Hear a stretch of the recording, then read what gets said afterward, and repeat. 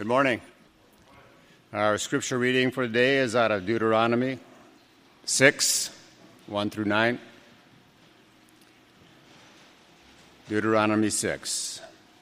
Now this is the commandment, the statutes and the rules that the Lord your God commanded me to teach you, that you may do them in the land to which you are going over to possess it, that you may fear the Lord your God, you and your son and your son's son, by keeping all his statutes and his commandments which I command you all the days of your life, and that your days may be long. Hear therefore, O Israel, and be careful to do them, that it may go well with you, and that you may multiply greatly, as the Lord, the God of your fathers, has promised you, in a land flowing with milk and honey. Hear, O Israel, the Lord our God, the Lord is one. You shall love the Lord your God with all your heart, and with all your soul, and with all your might. And these words that I command you today shall be on your heart.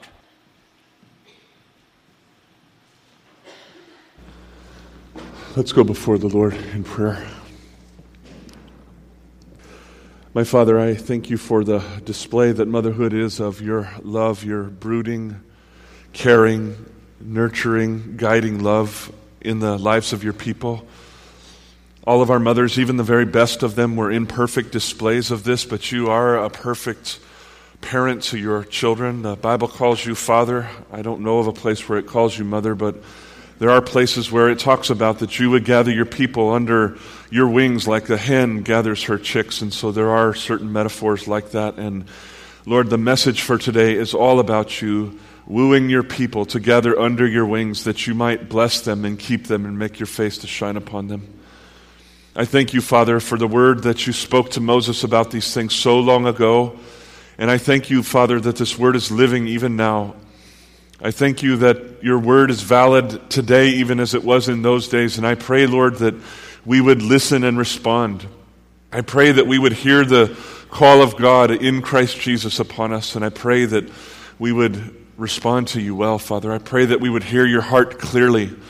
I pray that we would have a desire to cherish your word. And I pray, Lord, that we would have a life where we know your blessings. I thank you, Father, for what you'll do. And I surrender myself to you now in the mighty and merciful name of Jesus Christ. Amen. Well, Moses had faithfully led the people of Israel for over 40 years of his life now. He wasn't exactly a king, but he acted in some ways like that. He was a faithful leader for a very long time, and he was now encamped with them on the east side of the Jordan River, where they could look over the river and see the land of promise that God had told their fathers about more than 500 years previous to this time. And as Moses stood there, camped out in that area and looked over the river, he knew a couple of things to be true. The first thing that he knew was that it was time. He knew that the time had come for God to fulfill all of his promises to his people.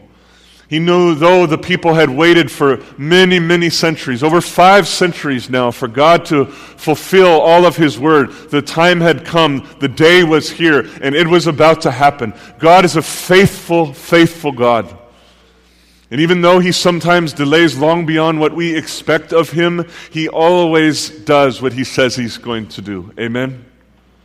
Oh, how often, even in our brief lives, we have seen this where God spoke a word and it took him a lot longer to fulfill it than we imagined. But when the time was right and when his heart was ready, he fulfilled it. And Moses knew after all these centuries, the time had come, the time was now. God was going to bring his people into his promised land.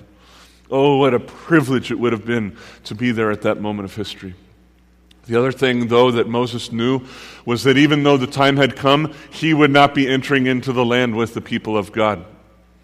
You'll remember that some years before this, Moses sternly rebuked the people of Israel. They deserved it. And he was rebuking them at the command of God, so he wasn't doing this in his flesh. God commanded him in very specific terms exactly what to do to rebuke the people, but Moses let his anger get the best of him.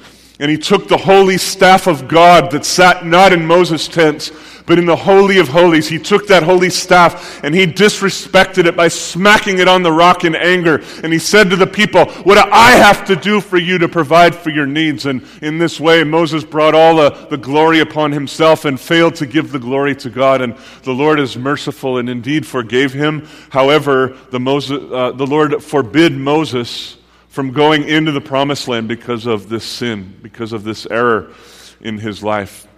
God did not allow Moses to enter into the earthly rest. He brought him into heaven, to be sure. We see in the New Testament that Moses appears on the top of the mountain of transfiguration with Jesus, so we know that forever and ever Moses is with our Father. But in an earthly sense, the Lord said, no, you shall not enter into my earthly rest. And so, knowing these two things to be true, that God was bringing his people in, but that Moses could not join them, he felt moved by the Holy Spirit to stand once more and address the people of Israel several more times over the period of just a couple days. And those addresses are gathered together and became the book of Deuteronomy. There's a few other things that were added to it, but mainly this book is a series of 3 addresses that Moses gave to the people of Israel as they were camped out on the edges of the promises of God. And I wonder, if you were in Moses' position and you had one more word to speak to the people of God before they inherited his promises, I wonder what you would say to them. How would you try to encourage them? If you stood before the high priest and all the priests and the Levites who were their servants, and you knew that they would have to lead the charge, you knew that they would have to provide spiritual context and spiritual leadership for what was about to happen in the coming days and months and years, what would you say to them? If you were to look at 600,000 warriors with spears and shields and armor, getting ready to go in and take the land by force, how would you fire up the troops? What would you say to them to get them ready for what God had called them to do in these days? What would you say to the rest of the 1 million or so people that were left in addition to that had to play support roles or just come along for the ride or whatever? What would you say? How would you encourage them? Well, last week we saw in Moses' first address that he basically did 3 things. First of all, he turned their eyes backwards and he reminded them of what God had done in the previous 40 years. And he tried to interpret that for them and help them understand why God did what they did and the lessons he was trying to teach his people in that. He was trying to give them eyes to see. You know, the song we just sang, turn your eyes upon Jesus. Well, for Moses, it was turn your eyes upon Yahweh. Fix your eyes on him and his will and his works and his ways and understand what he has done and why he has done it. And then the second thing he did was he pressed on them. You'll remember. He told them, remember, remember, remember, remember what the Lord has done. Which led to the third word. He told them, take care for your souls. Guard your souls just like an army fortress, like an army would guard a fortress. Keep diligent watch over your souls because it will take hard work for you to remember the things of God. It will take effort. God will give you all the grace, but you will have to extend effort. So do that, Israel. Do that. Remember the Lord. Remember the Lord. Remember the Lord. That was the heart of Moses' first address to the people of God. Remember the Lord. I just wonder if you were standing before an army of people getting ready to go to war, is that what you would say to them? And that's what Moses said. It wasn't about sharpening the swords. It wasn't about organization. It wasn't about military tactics. It was about saying, God Almighty is first, so above all things, fix your eyes upon him. There's nothing in this life that's more important than that. After his first address, Moses took care of some business. You'll see there in chapter 4, verse 41 and following, he set aside some cities that were called cities of refuge. These were things that God commanded to be set aside for people who killed somebody but didn't mean to do it. And so in order to flee from unjust retribution, God set aside these cities where they could flee and basically get a fair hearing, get a fair trial. So Moses, in obedience to the command of God, did as God commanded. And then you'll see at the beginning of chapter 5 that he gathers the people again. 1.5 to 2 million people. He gathers them all again. And he stands before them as the man who's led them by the Spirit of God for all of these years. And he addresses them now for a second time. And you'll see there that he begins the address with those words that are now so famous and so familiar to us. He says, "Hear, O Israel. Hear, O Israel." He's calling them to attention. He's calling them to wake up. He's calling them to put aside their cares and concerns, the circumstances of their lives. He's calling them to fix their eyes upon the Lord. For us to fix our eyes upon Jesus, he's saying, "Hear, O Israel, hear, wake up, pay attention, lift your chins up, fix your eyes on God. Forget your problems, forget other people, forget what you think about the leadership of Israel. Fix your eyes upon God, see things as God sees them." He's calling them specifically. You'll see in the next few verses, he kind of defines what he means. He says, "Hear, O Israel," and what he means by that is know the Word of God, listen to the Word of God, learn the Word of God, do the Word of God. Please try to remember those three words: listen, learn, and do. I'll try to repeat them a lot this morning so to help us. Those are really, really important words. Listen, learn, and do. That's what the Lord means when he says, "Hear, O Israel. Listen to my word. Hear what I'm saying. Learn from my word." Like, really hear what I'm saying. Now, you mothers, we're here to honor you in part today. You've had situations with your children when you've said to them, "You're not hearing me."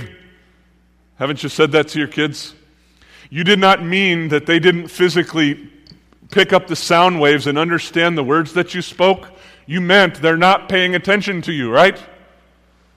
You can hear and not hear. God is saying, do both things. Listen to my words and learn from my words and then do them. Listen, learn, do. This is what is meant by the call to hear, hear, hear, O Israel. And then Moses reminds them of the time when they literally heard the words of God.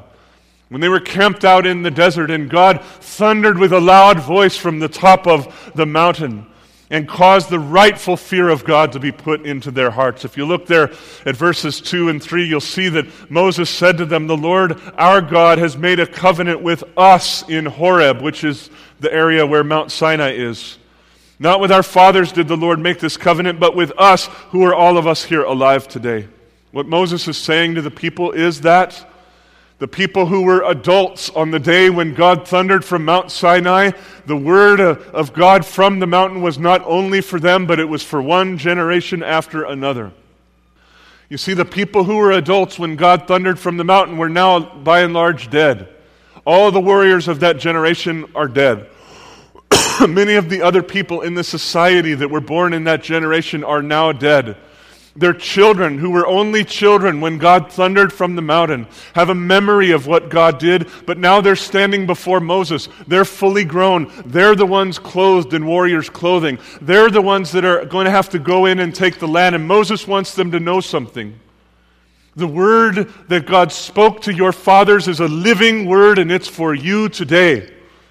God is not a God who speaks only to previous generations and then leaves that stuff behind. God is a living God, and His word is a living word, and His covenant is for one generation after another after another.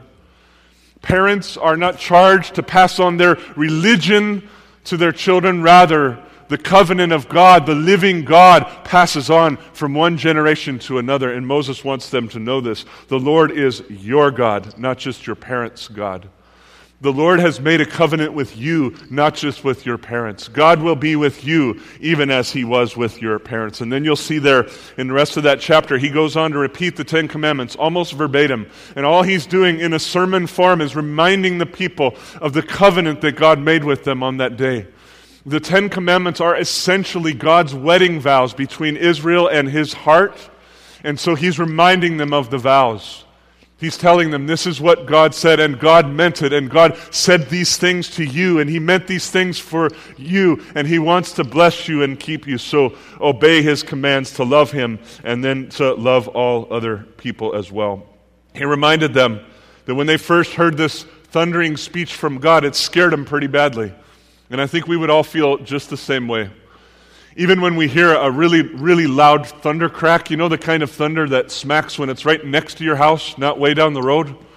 When lightning strikes in Monticello and the thunder rolls over to Otsego, that's one kind of thunder. When the lightning strikes in my neighbor's backyard, that's like a shotgun that you've never seen before, right? Whoa! It shakes the house, shakes your body. Sometimes it puts fear into our hearts. Well, imagine all of that, and then on top of that, you hear the thundering, audible voice of God coming from the mountain, and that's what the people experienced. They saw fire, they saw thick clouds and darkness, they saw lightning, and they heard peals of thunder. They heard a loud trumpet sound, and they heard the voice of God, and they were afraid. So they sent their leaders to Moses and said, listen, if God keeps speaking to us like this, we're going to die. So please, let the Lord speak to you only, and then you come and speak to us. And God was actually pleased with this fear that was in their hearts. Look at chapter 5, verse 29. The Lord says, this is not Moses' words now. Moses is reporting to the people what God himself said. Oh, that they, my people, had such a mind as this always, to fear me and to keep all my commandments, that it might go well with them and with their descendants forever. And then because the Lord was pleased with the fear of him that was in their hearts, he granted their request. He allowed them to go back to their tents. And God spoke many more things to Moses, who then in turn spoke to the people and revealed to them the love of God. And at the heart of what Moses said to his people, over all of the many words that followed in Exodus and Leviticus and parts of Deuteronomy, was simply listen, learn, and do. It's really all boils down to that. Listen to what your God has said to you for your good. Learn from it, do it, and you will know the blessings of God. You will know the blessings of God as you submit yourselves to the Word of God. This was the heart of the Lord for his people, beloved, and it's always been his heart. Deep in his heart, all he has ever wanted to do was bless and bless and bless his people. And all he says is, you have to do things my way. I will bless you, but you have to do things my way. With this in mind, Moses begins in chapter 6 to reiterate all that the Lord had commanded, and we'll see in the next couple of weeks that he basically summarizes a lot of law for the people.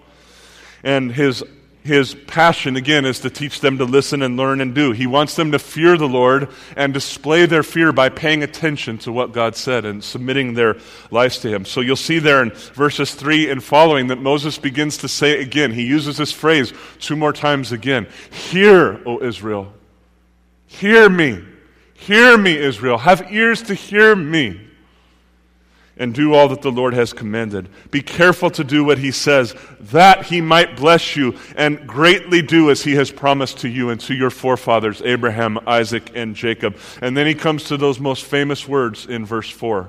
Most of us know them by heart. "Hear, O Israel, hear.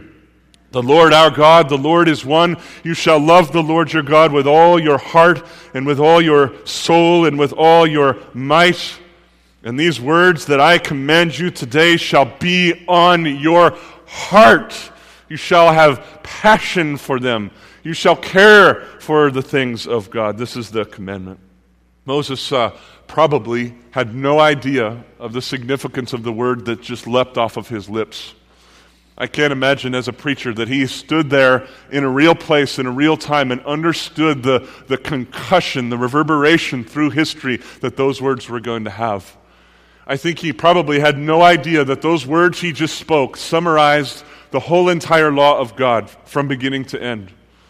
He certainly had no idea that one day Jesus Christ, who is very God in flesh, would come and walk this earth and teach his people that the greatest command of all the commands in all the history of the world is this command right here, to love the Lord your God with all of your heart and soul and mind and strength, to give God all you've got, and to keep his word so close to your heart.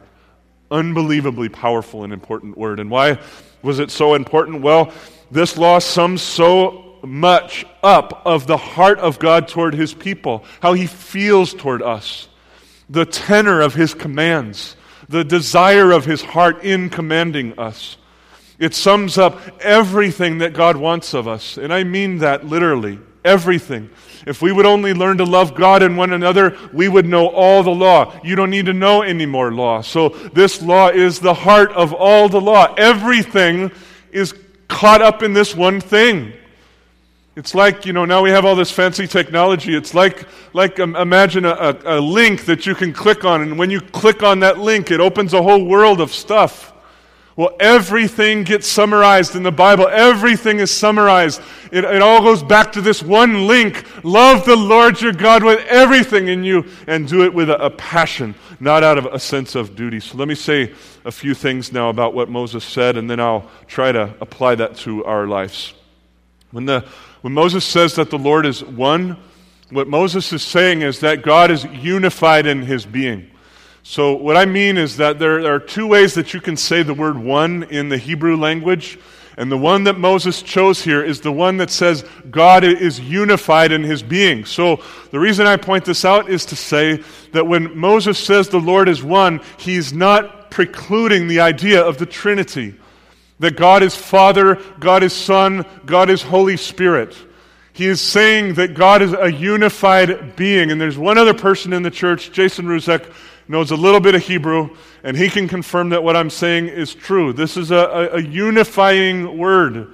It means that God has unity in his being. So the same word is used in Genesis chapter 2, verse 24, when it talks about Adam and Eve, and it says that Adam and Eve became one flesh.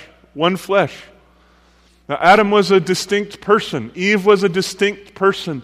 But when God gave them to one another as husband and wife, they became one flesh.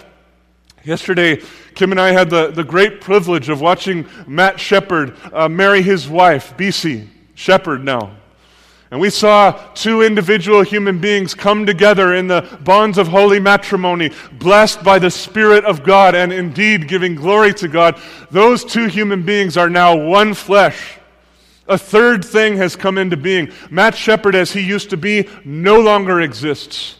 There's a unity in his life with his bride that will characterize his life for the rest of his life. And whenever I see a wedding that gives such glory to God, I tell Kimmy every time, I want to marry you all over again. I feel like we just got married again. I feel like we entered into the joy of this gift that God has given us to make us one. Distinct persons, but one flesh in some profound sense. That's the word that's used here to say the Lord your God is one. God is the Father, He is the Son, He is the Holy Spirit, but there is deep and profound relational unity inside of His being. God is one. Second thing I'll point out, given the relational but unified nature of God, the primary commandment of both the Old and New Testaments is to love the Lord our God with everything in Him. And think about everything else that could have been said. The Lord could have said that the most important thing you should know is to obey me, or to serve me, or to do your duty, or whatever. There's many things He could have said. But of everything that God could have said was the most important commandment, He said that loving Him is the most important. And this is a passionate word, beloved. The word that was chosen here is a passionate word. Let me give you some examples of how else it's used. This word is used in Genesis 22:2 to talk about Abraham's love for his son Isaac. Think about the way Abraham must have felt about Isaac. He waited to have that child of promise until he was how old? He was 100 years old, right? Imagine that you want a child, and you want it fiercely.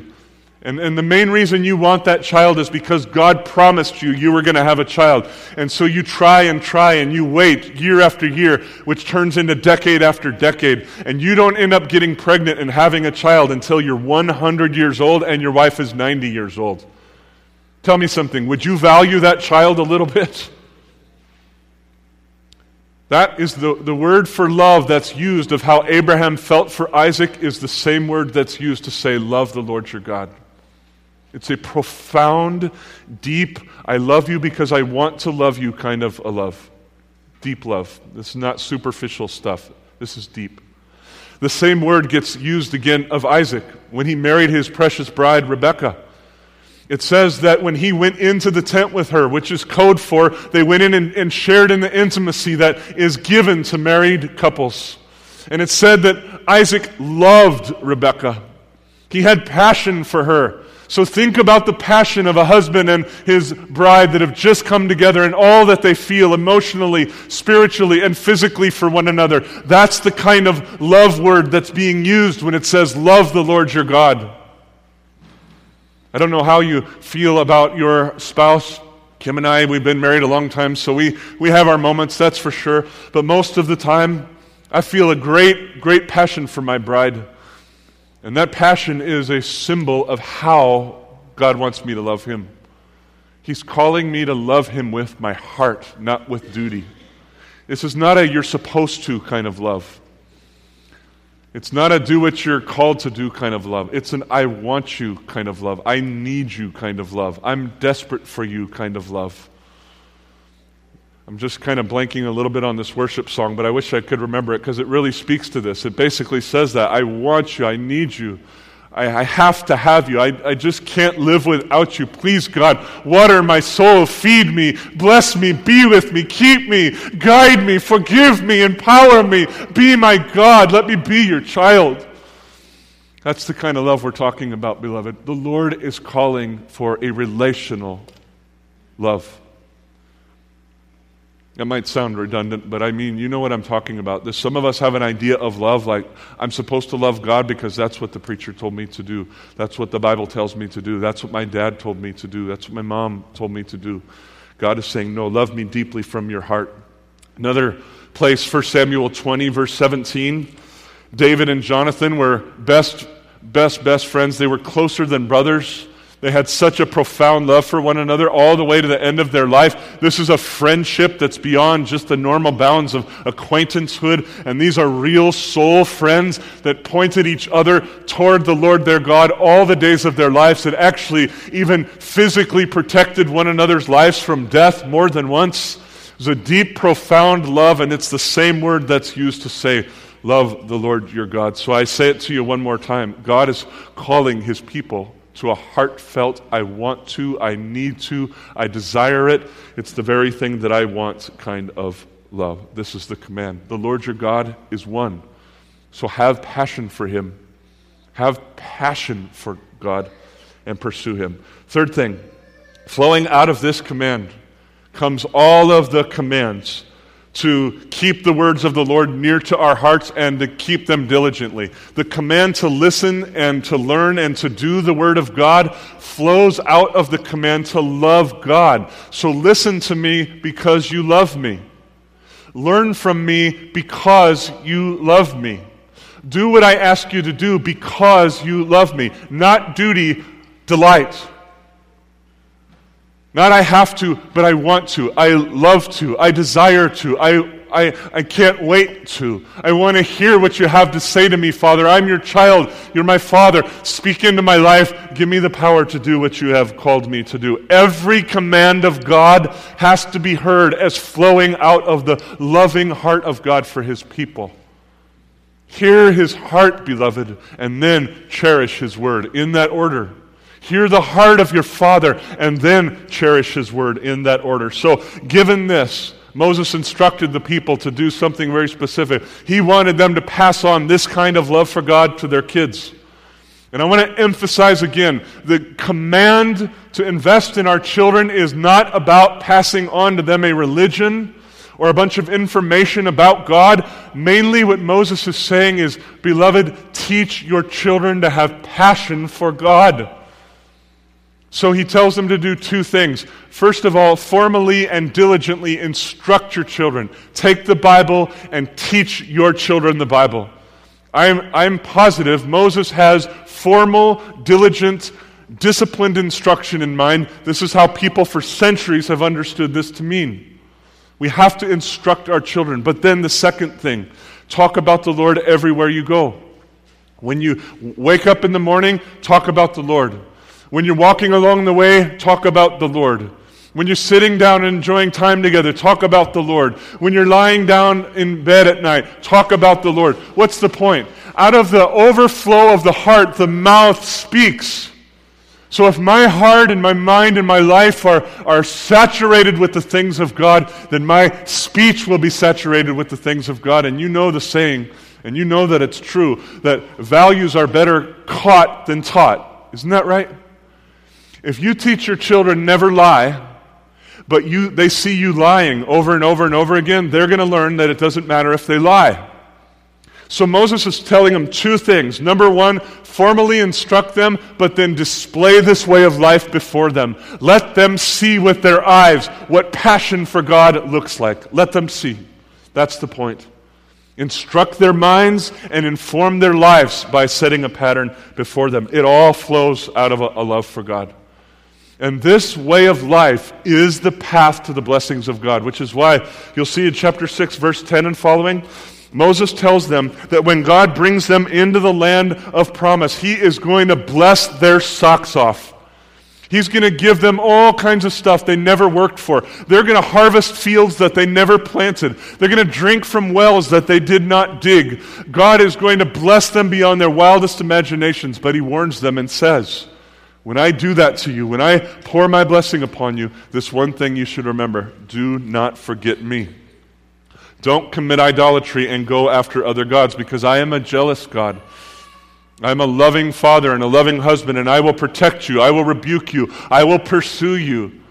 And I want you to remember to love me even when you have my blessings. And isn't it just the kind of the way it is? Sometimes I thank God for tough times because it's easier in some ways to remember the Lord.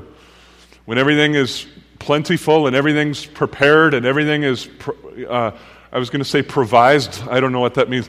When God has made provision for everything, provised, it's easy sometimes to just forget, isn't it? You lose that urgent sense of dependence. And so He's warning them.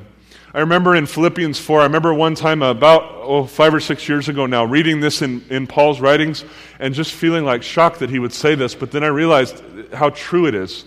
Paul said that he had endured the affliction of plenty. He endured the affliction of having everything that he needed. And I thought, oh Lord, afflict me. If that's affliction, then indeed afflict me. But I realized it really is an affliction because the temptation is so high to forget the Lord, isn't it? It really is. I'm so comfortable with the things of this world that I forget just how dependent I am. So God is not saying to them, I'm not going to bless you because you're probably going to forget me. God is saying, I am going to bless you and bless you and bless you. Only remember to fear the Lord. Remember to remember me. Remember to love and cherish my word. Don't put me to the test. Don't push the boundaries. Don't see how far you can go before I get upset with you, but rather listen to me, learn from me, and obey me, because I command you out of a heart of love. I command you out of a heart that wants to bless you. So basically Moses' message to them, beloved, was hear his heart, cherish his word, and know his blessing, in that order. Hear the heart of God, and then, having heard it, cherish the word of God flowing out of a father's heart, and then you will know the blessing of God. And when your kids grow up, Moses says, and they ask you what the meaning of all this is, tell them the great things that God has done for us, and pass on to them the passion that God has for us and the passion that you have for Him. So, again, Moses is calling them to a profound love, beloved. Every single call to obedience in the Bible has to be heard in the light of the heart of God. And so the message is, hear His heart, cherish His word, and know His blessing. Now, again, if you had to stand before 600,000 warriors, is that what you would say to them? These guys have swords in their hands and shields in the other. They're ready to go fight for their lives. They're ready to go take land by storm. And this is the message. Love God. Love God. Not military tactics. Not be courageous, not be brave. Love God. Love God. We fix our eyes on God. Tactics matter. God will reveal the tactics. He will. We fix our eyes on God. Resources matter. We need stuff to win the fight. God will provide the resources. We fix our eyes on God. God will provide us with all the mercy and grace we need to just deal with each other, put up with each other. God will provide all of that. The heart of everything in life, fix your eyes on God. Turn your eyes upon Jesus. O Christ, be the center of our lives. Be the place we fix our eyes. It's still the same message today. That's all Moses was saying to them. Warriors, priests, people, children alike, the key to life is fixing your eyes on the Lord. That's it. That's the whole message. Hear His heart, cherish His word, know His blessing, in that order. So I'm going to push pause right there. We're only about a third of the way through Moses' speech here, but I'm going to push pause because I think you'll like me better if I pause now and don't preach another hour and a half, right? Can I get an amen? So we'll come back to the rest of this address next week. But for now, I want to just take a few minutes and apply these things to our lives. And I don't mean to be redundant. I don't mean to speak down to you because I think some of you could apply this to our lives better than I could. But I just want to say, how does this live for us today? Because I think it's exactly the same precise word for us today. Like I said last week, Moses could well have just stood before us in this occasion and said the same words to us. He could have done this. So what's the Lord saying to us? First of all, hear His heart. I just have passion for us to know that this is the heart of our Father. I've been praying all week. I've been begging the Lord, please, Lord, I can say the words, but only you can cause a heart to realize that this is your heart, that you're a fatherly God, that you're a relational God, that like you care about people's stuff. You care about their wounds. You care about their cares. You care about their concerns. You care about the sin that's in their lives. You care about the triumphs that are in their lives. You care about the victories. You care about the heartaches. You care about the dreams. You care about the hopes. You care about it all. And you want to relate to your people as a father. I've been begging Him, God, please help us to see. And even those of us who've been around a while, and we get the heart of God. I mean, I don't mean fully, but we basically understand. I've been asking Him, like take it up a notch, Lord. Show us with more depth of insight that we can know in a better way what we think we already know. Please show us it. And I pray this for us, beloved. Hear our Father's heart. Know that He really is like a parent brooding over us, seeking to gather us and guide us along the way. I always think of Jesus standing over Jerusalem, weeping in tears. And what was He weeping for? He said, oh, Jerusalem, Jerusalem, you have no idea. I mean, you can't even imagine how often I have longed to just bring you close to me and put you under the shadow of my wings and lead you in the way that you should go. You have no idea how kind and gracious I wanted to be with you, but you wouldn't just submit. You wouldn't just come. Life in Christ is so simple. Just come. That's it. That's it. And I think the Lord is saying the same thing to us today. Just come. Stop running away. Stop avoiding. Stop rebelling. Just come. He will forgive your sin. He will lead you into the way that you should go. Second thing, cherish His word. Flowing out of that kind of a heart, then we need to hear the command to make a life of His word and literally saturate our lives with the word of God. And I mean it like that. It should be your number one goal as far as your habits go in life. I really mean this. Your number one goal in your habits of life should be to saturate your life with the Word of God. Why? Because the Word of God expresses the heart of our Father. This is not a new list of commands, a new list of law, a new list of duties that you have to perform, and if you don't perform, God doesn't love you quite as much. It's not about that. God loves you as much as He's ever going to love you in Christ. But in the context of His love, He says, cherish my word because it expresses my heart for your life. It's the path to wisdom. It's the path to blessing. It's the path to fruitfulness. It's the path to power in the Holy Spirit. It's the path to everything. So cherish His word. And your study notes today, you'll see in your bulletins, I put on the back of the study notes, I put a little chart of 7 key habits with regard to the Bible. And I want to strongly encourage you to take that today and meditate upon it and do it as families. It would be even better if you did it together and just talk with each other and be totally honest about it. So how's it going with you hearing the Word of God? I know you listen to somebody preach, but were you really hearing the Word of God? How's that going for you? How about reading? Dad, mom, children, are you reading? Are you reading any portion of the Word of God? Do you have a plan? Do you pay attention to His Word day by day? How about studying? Digging a little bit deeper. How about memorizing glorious verses like Galatians 5? How about memorizing and meditating upon the Word of God? How about applying it to your lives? How about teaching it? How are you doing? Just have open, honest conversations. This is not a legalistic context. This is a Father saying, come near to me, and I'm going to help you saturate your life with my Word, because through my Word, I'm going to give you wisdom and insight. I'm going to open up your eyes to see. My word's a lamp to your feet. It's a light to your path. You'll have everything you need to walk in my way, and then I will bless you. I will bless you. I will bless you. I will bless you.